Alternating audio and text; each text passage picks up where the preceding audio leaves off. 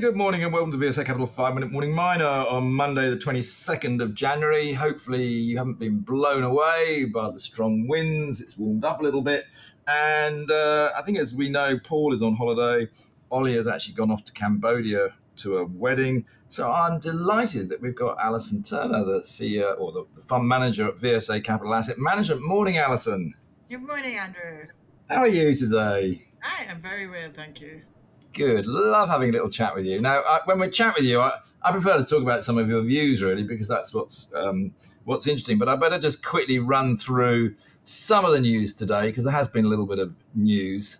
So we had actually South 32 had a trading update where actually things sort of look pretty good in their last few quarters. Most of these majors are still driving out costs. And acknowledge that the short-term environment is still quite tough. But I'd say the South 32 actually wasn't bad.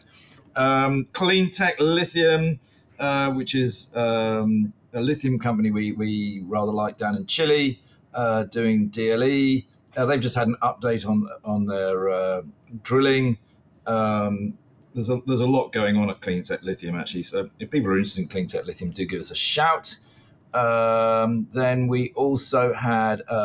Vast Resources signed a 3-year marketing agreement with a Swiss investment company for the exclusive distribution of high-grade PGM concentrates. What that really means, produced within the EU, by the way, well, that really is a revenue stream for Vast, which helps them out a little bit.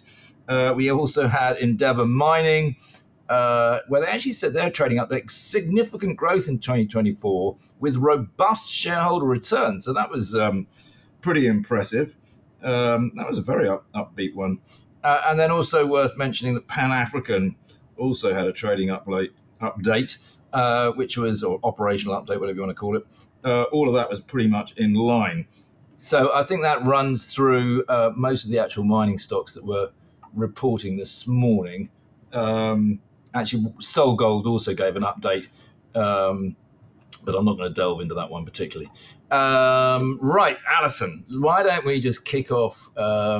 Well, actually, I'll tell you what we'll do. We'll kick off because it's next week next week, not next week, it's 2 weeks' time is mining Endeavour. But I know I'm going down next week to Joburg first. But when we go down there, what do you think the mood at mining Endeavour will be, and what do you think people will be looking for? In fact, you're coming as well. So what are you looking out for? So I think where we are, we've maybe been feeling a little cautious and not making a lot of investments in the junior space, particularly where juniors require funding. But I think what I will be doing at Mining Endeavour is really trying to seek out the things that I may be investing in a year's time when the cycle is really looking like turning. So for me, it's about kind of early, introductory, getting to know some people and seeing some new stuff. And I think I did say to you, we've been looking a bit earlier stage than we had previously. We previously wanted to really see resources in the ground. And I've slightly changed my view on that and become a bit more risk tolerant about people that are going out there and doing some exploration. So I'll be looking a bit more at that as well. Actually, that is quite interesting, because I think if you're looking that way, do you think the majors may start to look that way as well? Well, I think the majors have been very cautious this whole cycle. I think the cycle was sort of slightly interrupted in the middle of it, just as commodity prices were kind of peaking. We hit COVID, which was, unexpected and sort of outside the normal business cycle. And so quite a lot of the capital investment and the, the kind of what normally happens late cycle, the majors are buying things and building things and really kind of out there. Quite a lot of that didn't really happen. And so they've got quite thin pipelines on the whole of new projects and growth prospects. So I think there will come a time when they're looking, is that now? Is that in a couple of years' time? I don't know when that happens, but certainly the majors will need to invest again. I mean, the contrary argument, of course, is the major shareholders have turned around to them and said, look, actually, what we want you to do is squeeze the pips out of your costs and just keep returning cash to shareholders. We need that to change as well. Until you start to see that actually production must come off, because we've squeezed the pips on cost and now we're not investing in growth or replacement. And so, whoops, we've actually got a declining, volume profile. I don't think shareholders are going to want to see that. These aren't cash cows. Let's just run them to the end of their lives. They're cash cows. We sort of assume that they keep going forever, but they don't keep going forever unless you build the next thing. I mean, that is the problem, isn't it? Is that, you can even have yields going right up, but if you've got a life of mine that really will run out at some stage, there really is no point just running it for cash, is there? I mean, I think that's a problem that Central Asian Metals has got to a certain extent, is that people can see that, and that's why it's yielding like 11%, because people are saying, well, unless you go out and replenish Kounrad, which obviously does have a lifetime that's slowly diminishing, what are we left with? So it is a problem that all sort of producing companies have, isn't it? Absolutely. And I think, we see that very particularly in the gold sector, um, where the life, it's not at all unusual to build a gold mine with a life of mine of 10 years. For some reason, in kind of base metals, the majors tend to go for like 20, 30-year lives. Not all of their assets will have that because some of them have been going for a good long while already. But, they tend to start off with a larger thing that has kind of that kind of longevity. But in the gold space, definitely, it's not at all unusual to see an average life of mine across a portfolio of maybe 8 years, so, and that goes by pretty quickly. You only got a year or two down the line, and then you're starting to look towards, oh, hang on, it's coming off quite soon. So I think it's something that we're pretty cognizant of. And we have had a few bids in the gold sector, haven't we? So I mean, we could obviously see more, maybe. Yeah, I think so. The spaces that have been more active has been gold, lithium, copper to some extent. So, there have been pockets where you have seen that kind of activity, but certainly hasn't been across the board.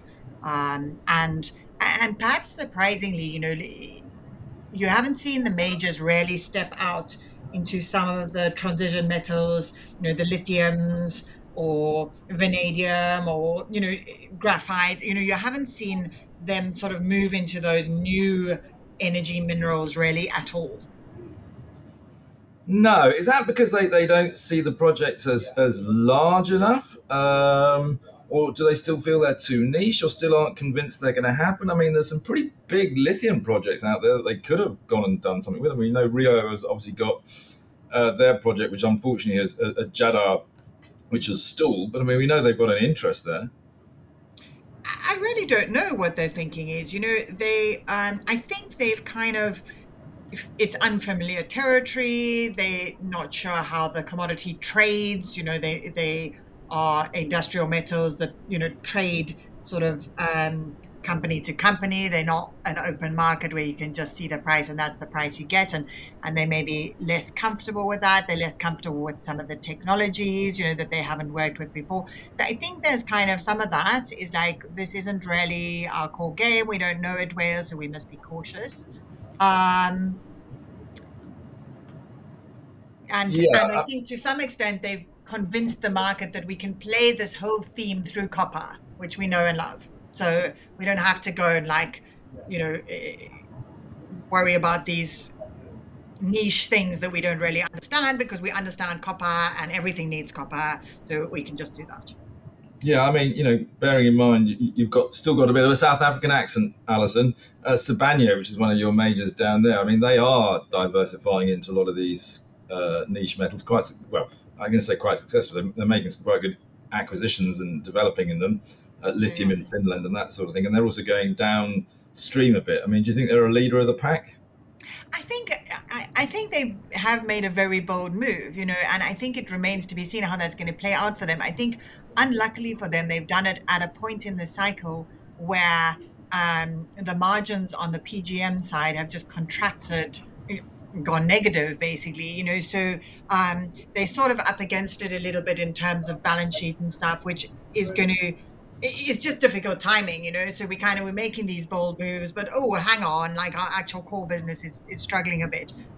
So I think that's going to complicate their story a bit.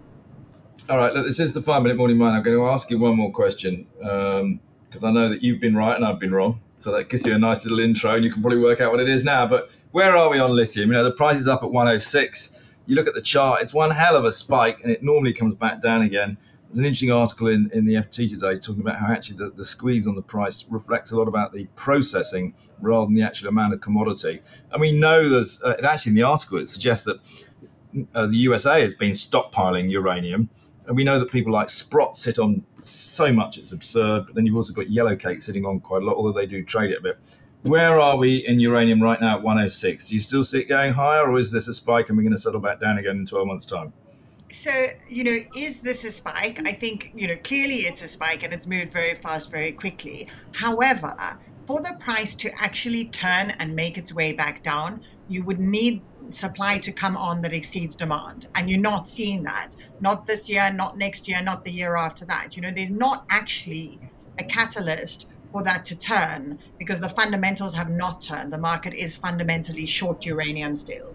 And so, I think given that, it can go higher.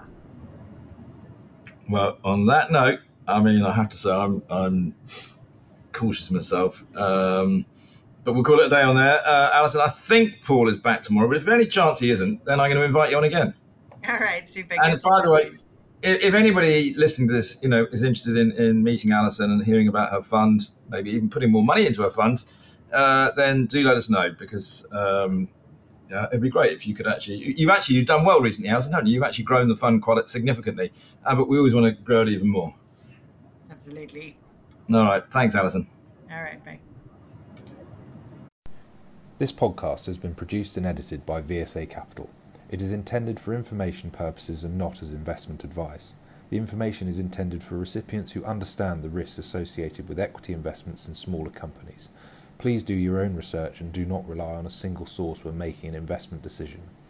VSA Capital may derive fees from this content and seeks to do business with the companies mentioned.